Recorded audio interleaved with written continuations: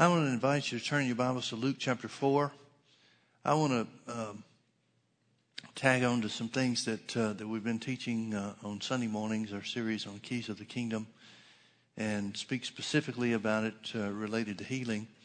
We know that when the Bible tells us that when Jesus was baptized by John the Baptist in the Jordan River, it says the Holy Ghost descended on him in bodily shape as a dove. Matthew chapter 4 tells us then that he went into the wilderness, spent 40 days praying and fasting to prepare for the ministry God had for him, the 3 years of ministry God had for him. And it said at the end of those 40 days, the devil came and tempted him. He withstood that temptation by quoting the word. Every time he answered the temptation, it is written, and then quoted scripture, which is a good pattern for us to follow too when temptation comes against us. And then it tells us that gives us some details about moving to Capernaum and starting off in certain parts of Judea and so forth. But it tells us specifically in Matthew 4 verse 23 that Jesus began his ministry preaching repentance because the kingdom of heaven was at hand. The kingdom of heaven was at hand. Now in Luke chapter 4, it tells us that Jesus went about their cities and villages preaching the gospel in their synagogues. The gospel of the kingdom, meaning the kingdom of God. I guess what I need to say and just come out and say it is, up until very recently, I've looked at this phrase, the kingdom of God, in a general sense. But the more I study it, the more I'm meditating on some of the things that we've been teaching in not only the Sunday morning series, but also on Wednesday nights and then some here on Sunday nights. It seems to be overshadowing everything that I see in the Bible at this point. And this phrase, kingdom of God, is a very specific phrase, I believe. You remember in Matthew 6:10, Jesus, in telling his disciples how to pray, he said to pray, thy will be done. He said to pray, thy kingdom come. Talking about the kingdom of God, which at that point had not yet come. For us it has. Came with the new birth. But he taught them to pray, thy kingdom come, thy will, God's will, be done on earth, even as it is in heaven. Every place that you look, that seems to be the definition of the kingdom of God. Where the will of God is done here on the earth just like it is in heaven. Now, if there's any question about what the will of God is, all you have to ask is, what are things like in heaven? Concerning sickness, is there any sickness in heaven? Well, then it's not God. The answer certainly is no. Well, then it's not God's will for you to be hindered and held in bondage to sickness here. Is there anything in heaven that can hurt or harm mankind? The answer is no. Then it must be the will of God for you to be unhindered from anything that could hurt or harm you here. Is there any work of the devil whatsoever in heaven that can hinder you or slow you down? Well, the answer is no. Then God doesn't expect us to be hindered or slowed down by the devil here. Amen? And Jesus, the Bible says, went about doing good and healing all that were oppressed of the devil because he's preaching the kingdom of God. He's bringing about the will of God here in the earth just like it is in heaven. That's why Jesus didn't have to pray when the sick came to him to find out if it was God's will for anybody to stay sick. He knew, first of all, that sickness and disease were always a part of the devil. It was always a part of the devil's works. And he knew well enough what things were like in heaven, which identifies clearly what God's will is. You do realize that things are in heaven the way God wants them to be. Well, the way God wants them to be in heaven is the same way God wants them to be here. So what does preaching the kingdom of God or preaching about the kingdom of God look like? What kind of preaching did Jesus do to get the kind of results that he got? Well, Luke chapter 4 tells us. Jesus went to his own hometown of Nazareth. This isn't the first place that he preached. He references works and healings and miracles that he's done in Capernaum. So he's at least been to Capernaum first before he went to Nazareth. But this is certainly early in his ministry. So he goes to Nazareth, where he'd been brought up. And as was his custom, this is Luke 4:16, and as was his custom, he went into the synagogue on the Sabbath day and stood up for to read. And there was delivered unto him the book of the prophet Isaiah. And when he had opened the book, he found the place where it was written. Jesus took this text. He searched out these scriptures for a text. And read from the scrolls, verse 18, the Spirit of the Lord is upon me because he's anointed me. The Spirit of the Lord is upon me because he's anointed me. Now, Jesus could not preach that and say that this is talking about me. He ends up this preaching these text scriptures by saying, this day these scriptures are fulfilled in your ears. In other words, he's saying these are talking about me and this is how things are now. Well, he couldn't have said that before John the Baptist baptized him in the Jordan River and the Holy Ghost came on him, because that's when the anointing of the Holy Ghost began. But now that he is anointed, he's telling them what he's anointed to do. What has God anointed or empowered Jesus to do? The first thing he mentions is to preach the gospel. He's anointed me to preach the gospel to the poor. Now, the word gospel always means the same thing in the scripture. It means good news. So notice that he's anointed first and foremost to preach, to speak, to proclaim, to declare certain things.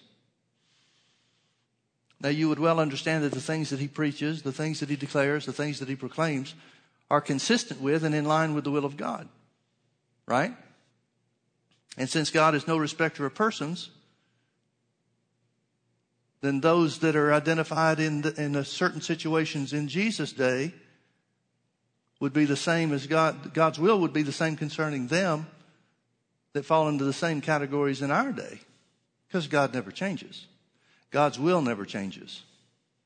That's why God made the earth perfect without anything that could hurt or harm man, because it was his will for things to be here on the earth just like they are in heaven. Sin's what came into the scene and messed things up.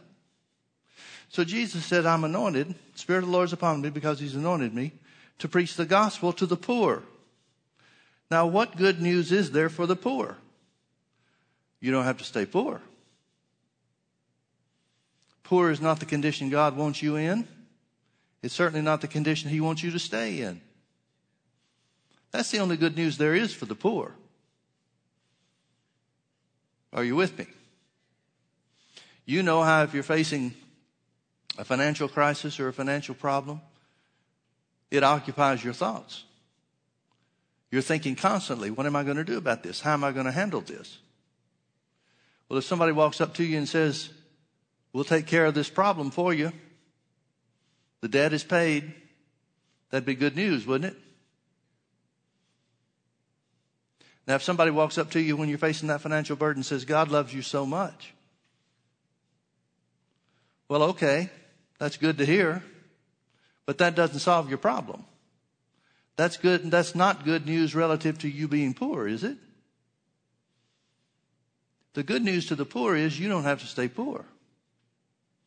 And notice that it comes about through preaching. The declaration, the preaching, the proclamation of words. It's the word preached that God doesn't want you poor that will change your condition from being poor to being fully supplied. So the Holy Ghost is upon me, he says. Spirit of the Lord is upon me because he's anointed me to preach the gospel to the poor. He sent me to heal the brokenhearted. Now, brokenhearted means crushed, literally crushed in spirit. It's talking about a general condition of a life that's been destroyed. Now, notice that Jesus is sent to do something. He's sent to heal, to take action, to redeem, or to restore that broken life. Now, this would certainly include physical healing, or healing for the physical body, because many people are crushed through sickness and disease. But it means even more than that. It's very similar to Psalm 103, verse 4, where it says God, one of the benefits of God is that he redeems your life from destruction. That's what this is saying. Jesus is saying, I'm anointed to redeem your life from destruction. That's what heal the brokenhearted means. He goes on and says, I'm anointed to preach deliverance to the captives. Whatever Satan has bound somebody with, the good news for them is they don't have to stay bound. And how does that deliverance come? Through the preaching of words. Notice it says and, which means it's another thing that he's sent to preach. To preach deliverance to the captives and to preach recovering of sight to the blind. Notice how the blind are healed through the preaching of words. Because those words reveal that God's will is for the blind to be able to see, to recover their sight. He says that he's anointed to set at liberty them that are bruised. The word bruised again means crushed. He's talking about deliverance in any and every respect. To set at liberty them that are bruised. And finally, the last thing he says that he's anointed to do is to preach the acceptable year of the Lord. This is referencing the year of Jubilee, when everything goes back to its original possession. Debts are canceled. If land has been sold, if an inheritance of land has been sold, it reverts back to its original owner. Jesus said, this is what I'm anointed to do. I'm anointed to preach these things, these deliverance, this healing, this freedom. I'm anointed to preach these things because it's the will of God for you to have here in this earth the same condition and the same experience as you'll have in heaven. Now Nazareth, the people of Nazareth don't receive it. They want to throw him off the cliff and kill him. Good news is not always good news to religious people. So they want to kill him. But he passed through the midst of them. And then it tells us that he went to Capernaum. He dealt with some people throughout the rest of the day. And it says the next day he departed, verse 42. He departed and went into a desert place, and the people sought him and came unto him and stayed him. In other words, implored him that he should not depart from them. And Jesus said unto them, I must preach the kingdom of God to other cities also, for therefore am I sent. Now, it wouldn't make sense for the Bible to give us the account that it does in Luke chapter 4, verses 16 through 18, where Jesus took from Isaiah's prophecy, Isaiah 61, what we know of as Isaiah 61, and to preach about the Spirit of the Lord being upon him, when the Bible tells us that Jesus' ministry was preaching the kingdom of God. Unless that's what preaching the kingdom of God looks like. I don't know if I said that in plain language for everybody to understand, but do you get the meaning that I'm trying to get to? Luke 4:16 through 18 has to be an example of Jesus preaching the kingdom of God. Now, I'm not saying that Jesus preached the same thing everywhere he went. I don't know. I wouldn't expect that he would. I would expect that he'd change it up and fit the service to the crowd. But the elements would have to be similar. And that is to preach, because he says he's anointed to do these things. Well, he's going to stick with the things that he's anointed to do, isn't he? Therefore, he would be preaching that God wants things to be for you here on the earth just like it is in heaven. Now, turn with me over to Luke chapter 9. The Bible talks about Jesus commissioning his disciples. Luke chapter 9 is where he commissions the 12. And notice it says, beginning in verse 1, then he called his 12 disciples together and gave them power and authority over all devils and to cure diseases. Now, if you notice, I don't know if we spent enough time on it for you to see it without going back and looking. But if you notice, Jesus said that he was sent to preach certain things. But there were two things that he was sent to do. One was to heal the brokenhearted. One is to set at liberty them that are bruised. In other words, the two things that he was sent to do is to heal and to deliver. Now, the two things he commissioned his disciples to do was to heal sickness and disease and deliver them from devils, deliver people from devils. Verse 1 again, then he called his 12 disciples together and gave them power and authority over all devils and to cure diseases, and sent them to preach the kingdom of God and to heal the sick. Now, folks, what I want you to see is Luke chapter 4 is the pattern for what Jesus commissions his disciples to do. He sent them to preach the same thing that he preached. He sent them to do the same works that he was anointed to do. The only thing that they couldn't say is that the Spirit of the Lord was upon them because they were anointed in the same manner or in the same way. But they could say, the Spirit of the Lord is upon me because Jesus commissioned us, and so we are anointed to do these things.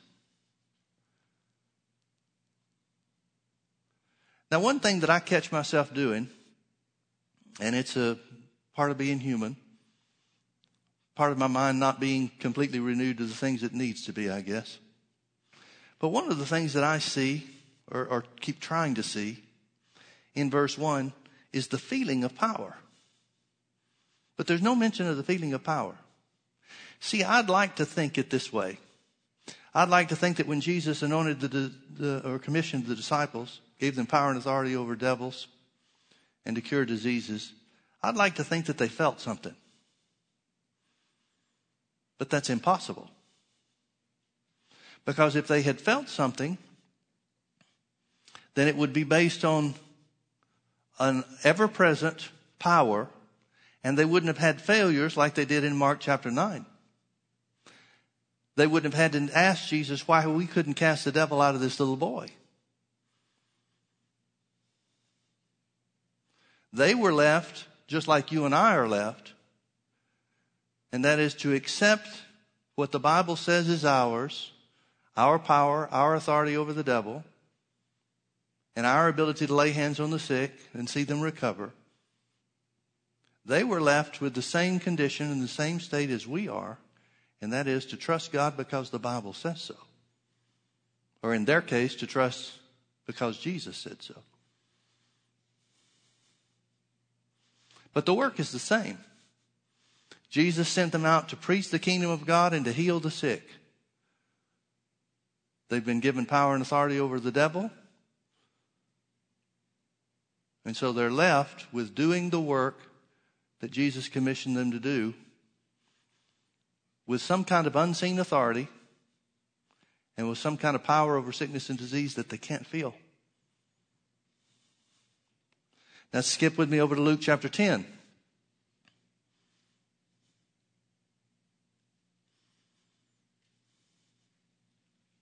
Luke chapter 10, Jesus commissions 70 others. Beginning in verse 1, it says, after these things, the Lord appointed other 70 also, and sent them 2 and 2 before his face into every city and place whither he himself would come. I don't want to read the whole thing, so skip down with me to verse 8.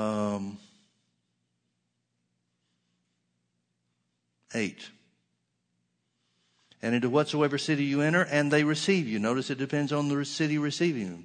We just saw in Luke chapter 4 that Jesus' own hometown wouldn't receive him, so he couldn't do any mighty works. He didn't have any healings or miracles there. Mark 6:5 says of that same experience that he could there do no mighty work. Doesn't say he wouldn't, it says he couldn't. So it has to do with the city receiving you. In other words, believing the preaching. So he said, and into whatsoever city you enter, and they receive you, eat such things that are set before you, and heal the sick that are therein. And say unto them, the kingdom of God is come nigh unto you. Notice the 70 are commissioned. The Bible tells us the same thing in a little different wording. It tells us exactly the same thing. That they were commissioned to heal the sick. They were sent to heal the sick. Well, then they must have had power over sickness and disease. Now, verse 17 tells us another result of when they returned. It said the 70 returned with great joy and said, Lord, even the devils are subject unto us in your name. So that power and authority to heal the sick also included power and authority over the devil. Do you see what I'm getting at? All this is a function of the kingdom of God, which Jesus defined as the will of God being done here on the earth, just like it is in heaven. Now, please notice that in neither case did he say pray for the sick. Notice in neither case, with the 12 or the 70, did Jesus say ask God to heal the sick. In fact, you can't find one time in Jesus' ministry, in the 19 specific cases where Jesus ministered to individuals, or in some cases, 2 people at once. Now, that doesn't count the multitudes and the 10 lepers and groups and so forth. But of every individual case of healing, every healing event that we have record of in Jesus' ministry, and there are 19 of them, you can't find one time where Jesus ever prayed for the sick. Not one.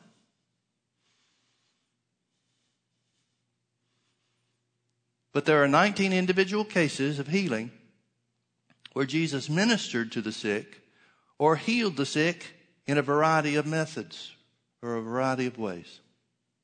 But in each case, he healed them. He didn't pray for them. See, I think that's one place that we're missing it. We pray for God to do the work of healing. Yet the Bible says that we've been commissioned to heal the sick. So if that's true, then we're asking God to do our part of the work. Folks, that never works. For example, when the Bible tells you to cast all your cares on the Lord, if you're praying for God to take away your worries, you're wasting your time. That's something for you to do. Well, in the same way, if the Bible commissions us to heal the sick, to do the same work of Jesus and heal the sick, and we're praying for God to do it, we're wasting our time and missing out on the results.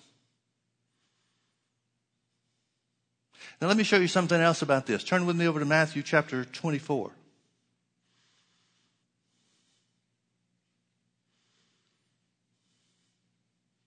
Matthew chapter 24, the disciples have asked Jesus about the signs of the end. He tells them about earthquakes and famines and different things like that. But notice in verse 14, here's a sign of the end that we don't usually think about too much. He said, and this gospel of the kingdom. Well, what kingdom is he talking about? He's got to be talking about the kingdom of God, isn't it? So he says, this gospel, this good news, the good news that God wants things for you here on the earth just like they are in heaven. This good news of the kingdom shall be preached in all the world for a witness. The Bible says, or the Greek language, the Greek word for witness means with proof or evidence. In other words, the preaching of the gospel is supposed to get results. And Jesus' ministry, the results he got was healing and people being delivered. I would submit to you that Jesus expects us to get the same results. He told us to do the same works. He said we'd even do greater works because he's gone to the Father. So I would submit to you that healing and deliverance is a part of the works that we're supposed to get, or part of the proof and evidence that we're supposed to have from the result, as a result of the preaching of the gospel of the kingdom. That would make sense, wouldn't it? So this gospel of the kingdom shall be preached in all the world for a witness, or with proof or evidence, unto all nations, and then shall the end come. What I want you to see, folks, is that Jesus specifically mentioned the preaching of the gospel of the kingdom in relation to the end of time, or the end of the church age, his return for the church. Now, folks, I would submit to you that the church world has preached all kinds of things.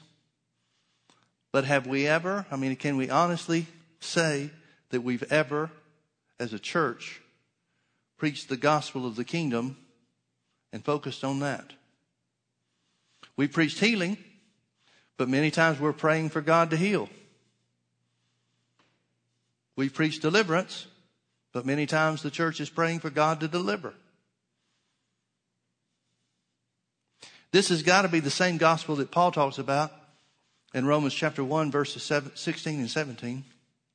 He said in verse 16, he said, I'm not ashamed of the gospel. That means good news. Well, the good news about what? I'm not ashamed of the gospel, for it, the preaching of the gospel, I believe that means preaching of the gospel of the kingdom of God. He said, for it is the power of God unto salvation. Now, the word salvation means to rescue. It means to heal. It means to deliver. It means to make safe. And it means to make sound. In other words, it's an all-encompassing term that means freedom and liberty in every area. He said, I'm not ashamed of this gospel, for it, the preaching of the good news that God wants things on the earth just like they are in heaven. For it is the power of God to save people. It's the power of God to heal people. It's the power of God to deliver people. It's the power of God to make people safe and to make them sound. Paul said it belongs not only to the Jews, but also to the Gentiles.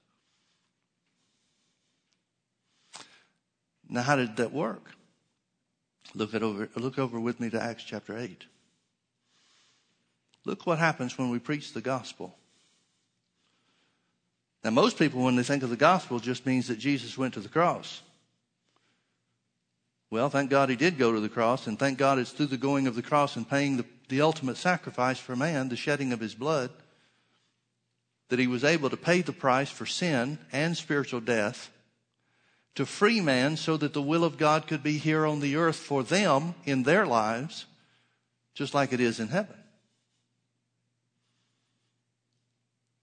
But again, can the church honestly say that they preach that God wants things here on the earth just like it is in heaven when they preach the gospel of Jesus? I think the answer to that for any honest person has to be no. So much of the church world doesn't even believe that healing is a part of the gospel of Jesus. Deliverance from the power of the devil isn't even a part of the gospel of Jesus for so much, maybe the majority of the church world. Well, then we certainly can't be preaching, we meaning the church world at large, can't be preaching the gospel of the kingdom, can we?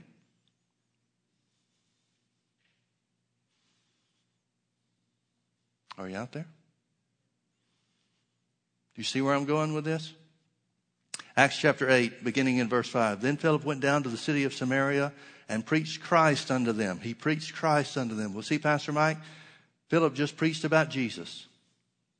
Well, thank God he did. But what does that mean? Skip down with me to verse 12. But when they believed Philip preaching the things concerning the kingdom of God. Now it's going to give us a little bit more detail about what preaching Christ means when the Bible uses that term. When they believed Philip preaching the things concerning the kingdom of God. What are the things concerning the kingdom of God? Jesus defined the kingdom of God, the coming of the kingdom of God, as the will of God being done on the earth like it is in heaven. Now, it wouldn't make sense for the Holy Ghost to inspire Jesus to say that and give us that definition and then use a different definition when he inspires Luke to write what Philip did.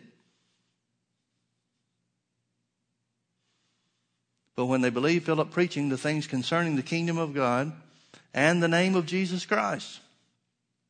Now, folks, that's a winning combination. To preach that God wants things for you here on the earth like they are in heaven.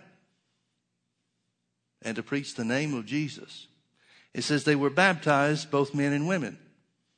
Then Simon himself believed also, and when he was baptized, must be talking about baptized with water, because they're not baptized with the Holy Ghost yet. We know that for sure.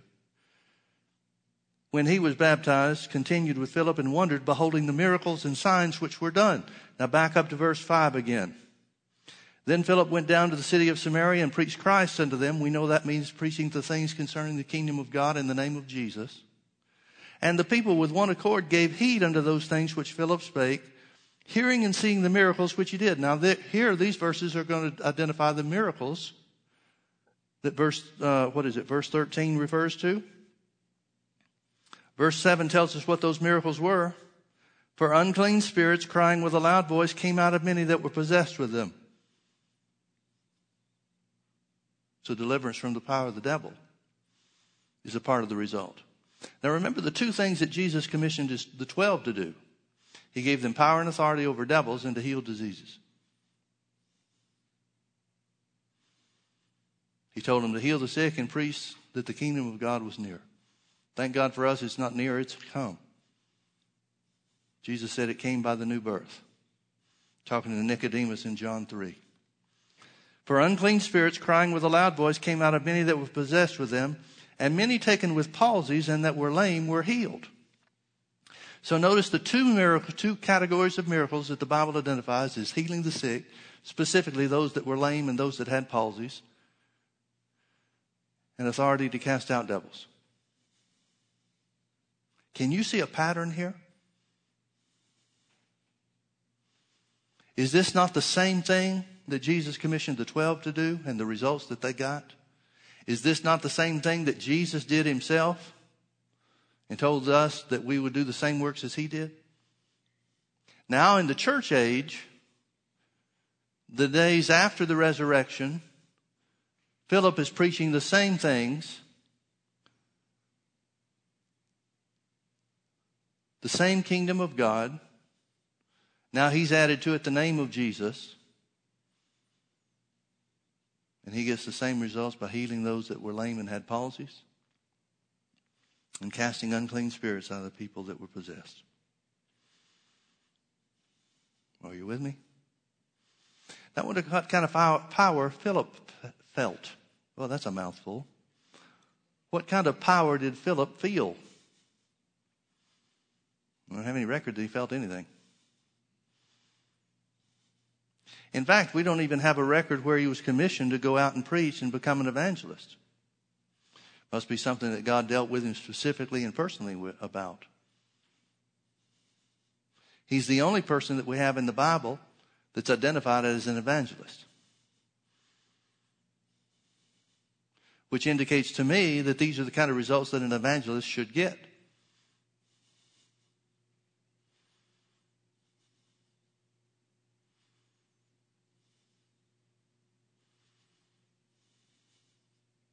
So what are we to do?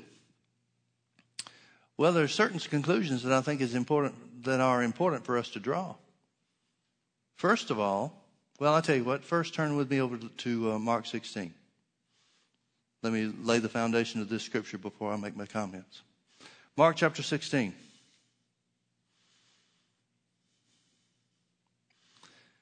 This is the Great Commission. Verse 14, after he's raised from the dead, afterward he appeared unto the 11 as they sat at meat and upbraided them with their unbelief and hardness of heart, because they believed not them which had seen him after he was risen. I want you to notice something, folks. The disciples are not all of a sudden some big spiritual group. They're still human. They're still subject to doubt and unbelief. And then Jesus said unto them, go ye into all the world and preach the gospel to every creature. Now, what gospel do you think he's talking about? Is he just saying, go preach that I'm risen from the dead? Well, that's not the gospel of the kingdom that Jesus said would be preached in all the world for a witness or with proof and or evidence before the end comes. That's not the only thing that Jesus preached. And please notice that Jesus did not go into the cities and villages preaching, I've got the power. I'm the Son of God and I've got the power. He's preaching that he's anointed and sent of God to restore things as God originally intended them to be on the earth. In other words, for the will of God to be done on the earth even as it is in heaven. That's what Jesus preached. He did not preach about himself other than the anointing that he'd been given to do the work of God here on the earth. But that work, then that anointing was not exclusive to him, because he commissioned the 12 and gave them the same power over sickness and disease. He gave them the same power and authority over evil spirits. So it wasn't exclusive to him. Now the disciples can't go around saying the Spirit of the Lord is upon me because I'm the Son of God. Because they weren't. But the anointing and the authority that Jesus had delegated to them worked just the same. It didn't work because of who they were. It worked because Jesus had commissioned them. Same thing's true where the 70 are concerned. They couldn't go out and say, we're the 70 that are now the sons of God. Because they weren't. See, this idea that the modern church has that Jesus did the work that he did here on the earth because he was the Son of God doesn't hold water with the Scripture. If Jesus did the work because he was the Son of God, then how is it that the disciples did the same work? They weren't sons of God. How is it that the 70 did the same work? They weren't sons of God. But I can answer the question how they were able to do it.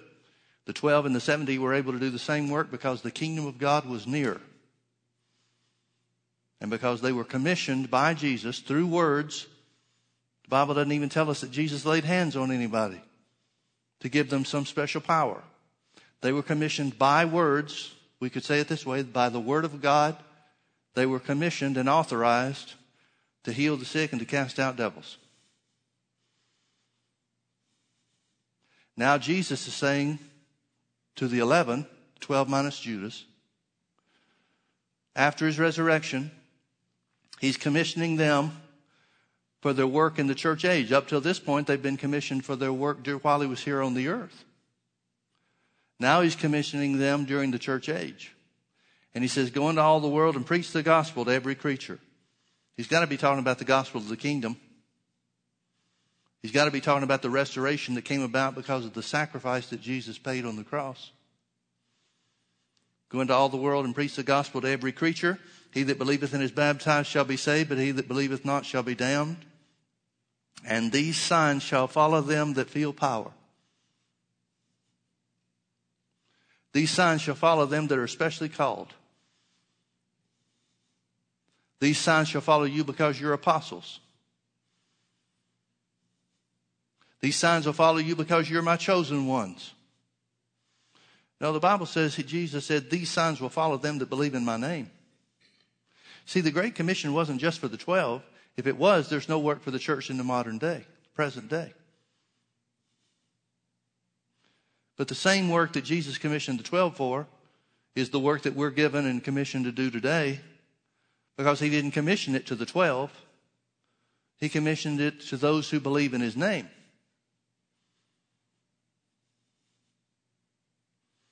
And these signs shall follow them that believe in my name. What's the first thing he says? They'll cast out devils. Man, that sounds familiar. Sounds almost like what he told the disciples, the 12, when he was in his earthly ministry. These signs shall follow them that believe in my name. Now the punctuation says it differently. It says these signs shall follow them that believe. But there is no punctuation in the original text. Well, them that believe, what does that mean? Believe in what? It's got to be believers in the name of Jesus. These signs shall follow them that believe in my name. Number one, they shall cast out devils. He's commissioning them and authorizing them with authority to cast out devils in even greater measure now that he's risen from the dead than when he was here on the earth. Number one, they shall cast out devils. Secondly, they shall speak with new tongues. Well, that's new. They don't even know what that is yet because the day of Pentecost hadn't yet come. I'm sure they're wondering, what in the world does that mean? Well, about 40 days later, they found out. Next thing he says in verse 18, thou shalt take up serpents. He's not talking about snake handling. He's talking about lifting the power of the devil to deliver people. Again, is a reference to authority over the devil. They shall take up serpents. Next, it says, if they drink any deadly thing, it shall not hurt them. It's talking about divine protection. Remember, Jesus told them when he commissioned them to go out, he said, don't take anything. Don't take money with you. Trust God, he'll take care of you. Same thing he's talking about here. He's talking about divine protection, provision. If they drink any deadly thing, it shall not hurt them. And the fifth and the last sign that he says shall follow those that believe in his name is they shall lay hands on the sick and they shall recover. They shall lay hands on the sick and they shall recover. Now, folks, I want to submit something to you and have you look at things in a little different way. When Jesus was here on the earth, he multiplied himself with the 12. In other words, he turned the 12 into mobile healing and deliverance agents. He told them to go everywhere, that he would come himself. He told them to go into the cities of the Jews. Then he multiplied himself again with the 70. And he did the same thing. He commissioned them with healing power and authority over the devil. He's turning them into healing and deliverance agents. Now here's the question. When did that healing power or healing authority and authority over the devil cease for the 12 and for the 70? Well, it ceased when Jesus went to the cross. So then what does Jesus do again? He commissions the 12, who then commissioned the others that made up the 120, who then commissioned the 3,000 people that were saved on the day of Pentecost, and turned them into healing and deliverance agents as well. And that's the way it's supposed to work. There is nobody that the Bible identifies as having some special anointing that the rest of the believers can't have when it comes to healing the sick and authority over the devil. And that's where the church world, modern day church, has messed things up. We've looked for people that have some kind of special anointing and thought that they're the only ones that have anything. Yet Jesus said that these signs shall follow them that believe in my name. Well, you can't be a Christian without believing in the name of Jesus, can you? Now, don't get me wrong. I'm not saying that every Christian believes in healing the sick or casting out devils. But what do you think Jesus meant when he talked about believing in his name? Did he divide forgiveness of sins from healing the sick like the modern day church does? Did he divide and separate out authority over the devil like the modern church does?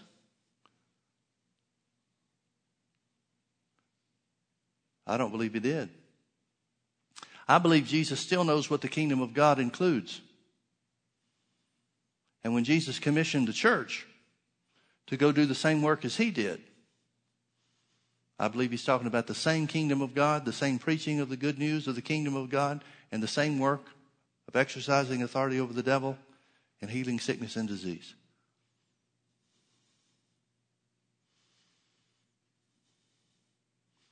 Now, you may not believe what I'm saying, but you cannot disprove it with the Bible.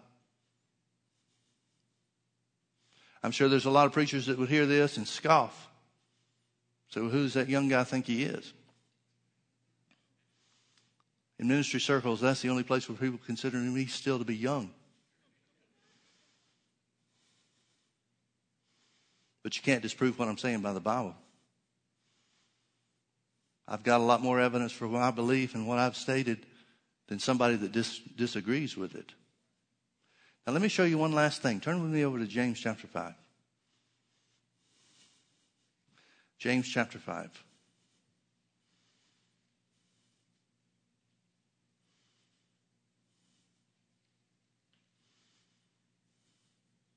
James is writing, and the book of James was one of the earliest New Testament books written.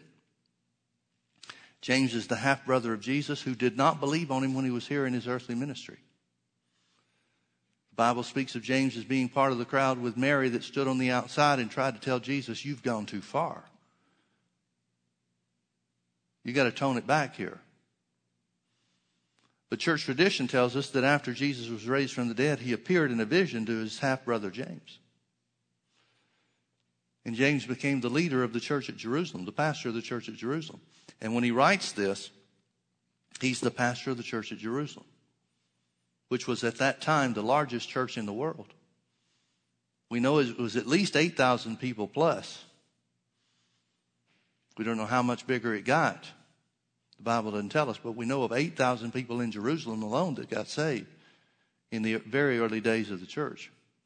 Probably even before James was saved himself. So James is writing by the Holy Ghost to the church. He's writing to the church world at large. He's not writing to a specific church in Philadelphia or in Ephesus or someplace like that. He's writing to the church world at large. Christians that have been scattered all over the place. And notice what he says in verse 14. James chapter 5 verse 14. He says, is any sick among you? Is any sick among you? And then he gives them specific instructions what to do to get well, to be healed. Now there's only one possible answer for why he would have the audacity to give specific and detailed instructions for how the sick can be healed. And notice he doesn't say if is anybody sick with minor ailments. He doesn't make a distinction between small sickness or great sickness. Life-threatening, critical conditions or headaches. He makes no distinction whatsoever. He says this works for anybody that's sick. with any sickness that they might have, no matter how long they've been sick, no matter the circumstances or the conditions surrounding their sickness. Is any sick among you? Here are the instructions for you. Now, what does that mean? It means very simply this: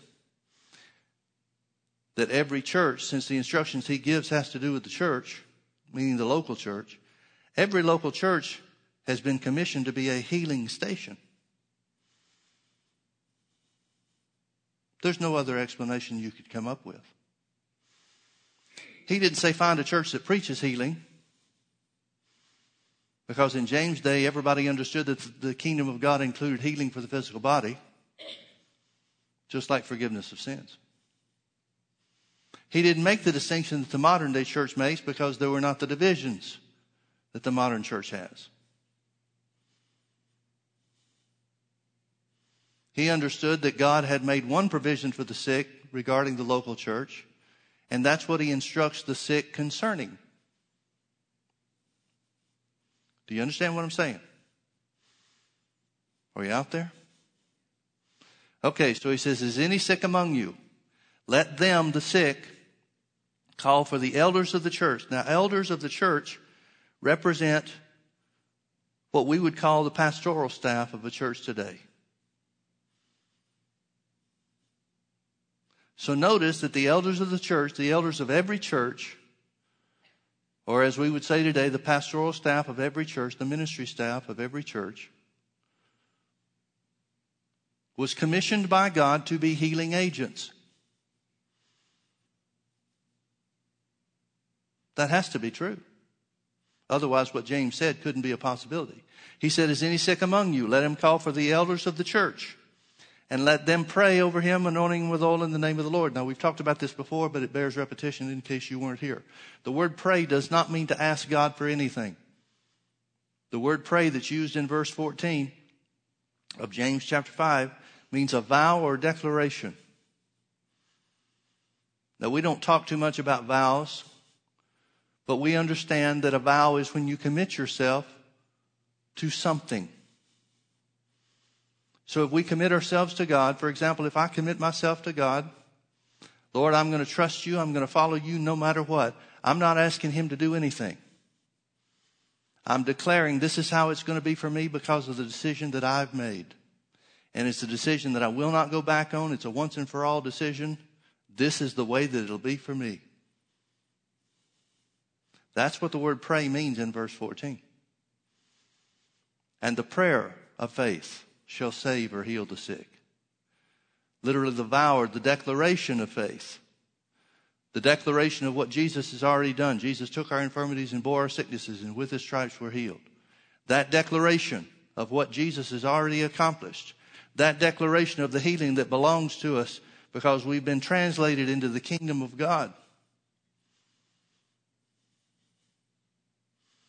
Because the kingdom of God has come. Meaning it's the will of God on the earth for things to be on the earth in your life just like they are in heaven. Relative to sickness and disease, which means God wants you well here on the earth, just like you'll be unaffected by sickness and disease in heaven. That vow or declaration of faith, belief that that is what God means, that is the will of God, and that is the finished and accomplished work of Jesus on the cross. That declaration of faith shall heal the sick. Notice he does not say it might heal the sick. And notice again, there's not one thing that you're asking God to do. Now, why is that? Because these signs shall follow them that believe in my name, Jesus said. One of them is they'll lay hands on the sick and they'll recover. So not only is every Christian had been commissioned and authorized to be a healing agent, the church is intended to be a healing center. And every pastoral staff member, anyone that could be considered an elder in the church, the local church I mean, has been commissioned to be a healing agent within the church, the local church body. And James says that it works every time. The vow or declaration of faith shall heal the sick. Then he says, and the Lord shall raise him up. So God does have a work, but God's work is to see that the vow and declaration of faith comes to pass concerning healing. And the Lord shall raise him up. And it goes even further and says, and if they've committed sins, they shall be forgiven him. Now what does that mean? That means the same power that forgives sins is the power that heals the sick. He does not say, and you need to make sure, in case there's sin involved on the part of the individual, you need to make sure that those sins are forgiven by praying another prayer or a special prayer or have them confess their sins. He didn't say any of that kind of stuff. He says the prayer of faith, the vow of faith shall save or heal the sick, and the Lord shall raise him up, and if he's committed sins, they shall be forgiven. Why? Because the kingdom of God includes spiritual well-being along with physical healing for the body. Those are both parts of the kingdom of God.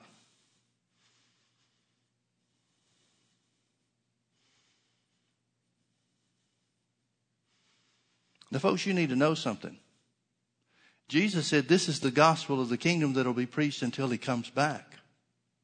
So if you think I'm going to start preaching something else, this is it. This is my message till the rapture comes. And remember, the definition of the kingdom of God, the definition that Jesus gave us, was that when the kingdom comes, the will of God would be done on the earth just like it is in heaven. Now verse 16 goes on and he says something that some people get tripped up on. He says, confess your faults one to another and pray one for another that you may be healed. The effectual fervent prayer of a righteous man avails much.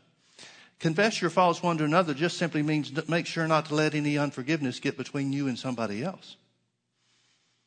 If there's a grudge that you're holding against someone else, or if there's something that you know of that's between you and someone else that stops the love of God from flowing freely, clear that up. And then pray for each other. Because many times unforgiveness is the very reason some people are sick. Remember, Jesus said in Mark chapter 11, talking about the prayer of faith, he said, therefore I say unto you, what things soever you desire, when you pray, believe that you receive them and you shall have them. Verse 25 goes on to say, and when you stand praying, forgive if you have aught or anything against anyone, that your heavenly Father may forgive you also. In other words, he's saying unforgiveness is the number one hindrance to people's faith working. It keeps people's faith from working. It's the primary reason that people's faith doesn't work. James is saying the same thing. He says, confess your faults one to another. He doesn't mean go confess your sins to anybody and everybody. Thank God we don't have to do that. He's saying, if I've got something against you before I pray for my healing, what I need to do is fix things with you. And then those two people reconciling together should pray for each other. Because that in itself will bring healing to many people. Because the effectual fervent prayer of a righteous man avails much. Can you see it?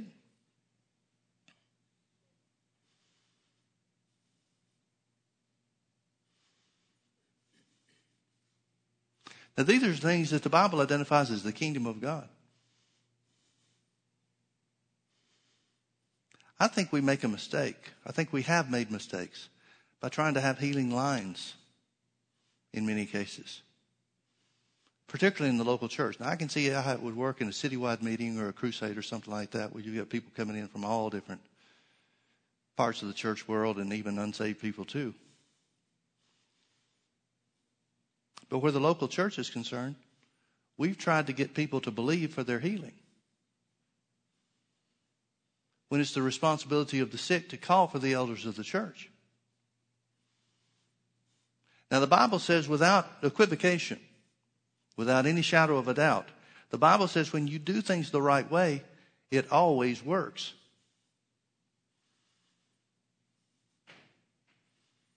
So there's no point, if things aren't working, there's no point in us looking to God and asking, why aren't things working? We just need to get in line with what he said we need to do so that they will work. Can you say amen?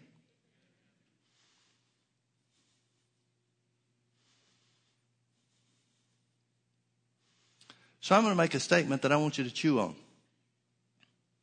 The local church, this is true for every local church, but we're in this one, so I'm going to talk about us. This church has been designed by God to be a healing center for the sick.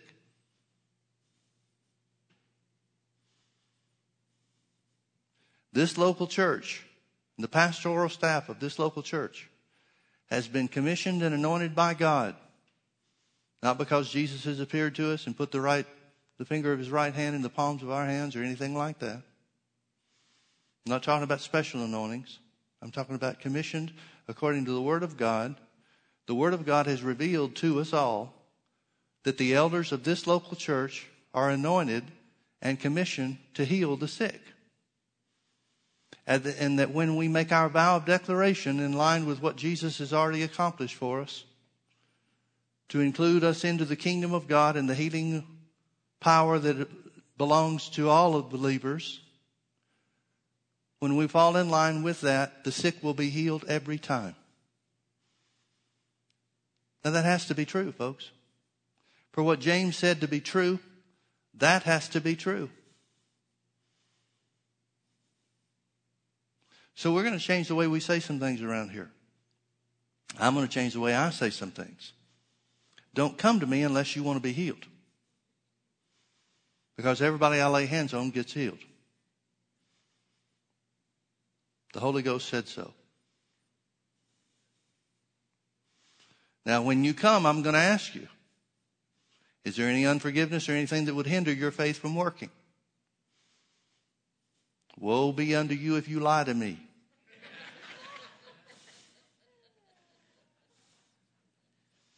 Now, lying to me would be between you and God.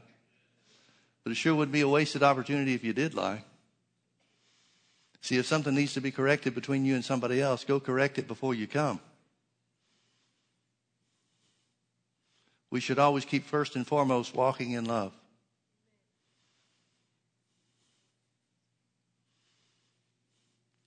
I'm going to make a public declaration.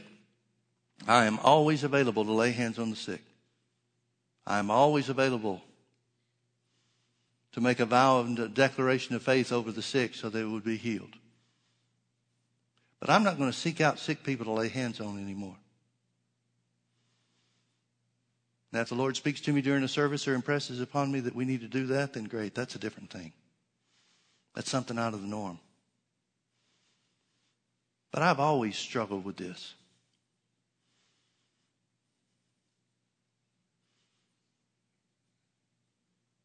I'm not struggling with it anymore. I am at perfect peace with the way this is supposed to work. For the first time ever, it finally sits in the right place for me. And this gospel shall be preached in all the world unto all nations with proof and evidence, and then shall the end come. I personally believe, firmly believe, that if anything, we might be a little ahead of the curve. I believe every church will wind up preaching this. I say every church is open to the Spirit of God. Not everyone is. Some churches you can't even find Jesus.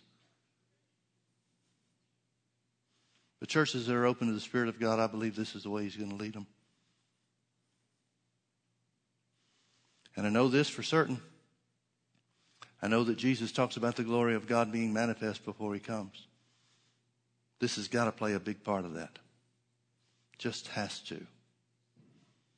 Has this made any sense to you at all? Well, let's pray. I'm over time, so let's pray. Father, thank you so much that the kingdom of God has come, that we've been delivered from the power of darkness and translated into the kingdom of your dear Son. Thank you that that kingdom of God translation means that it is your will for it to be for us here on the earth and all of your children, even as it is in heaven. That means it's your will for every believer to be healed. It's your will for every believer to walk in freedom. It's your will for every believer to be delivered from every influence and hindrance of the devil. It's your will for every one of your children to experience only goodness and blessing.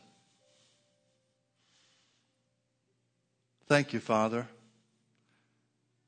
that Jesus took upon himself stripes and that with his stripes we are healed. Jesus was made a curse for us.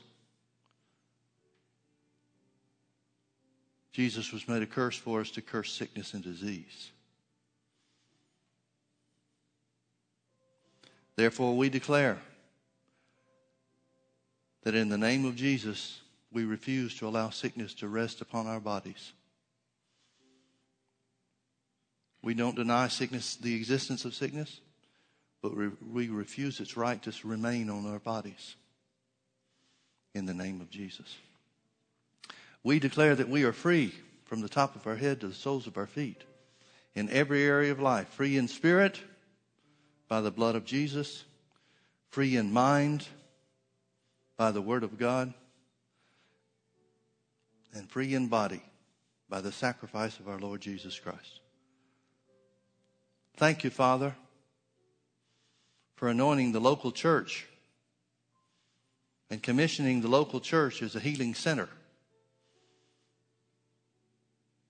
and for anointing the pastoral staff of this local church as healing agents in the name of Jesus. We declare that every person we lay our hands on in the name of Jesus shall be healed by the word of God.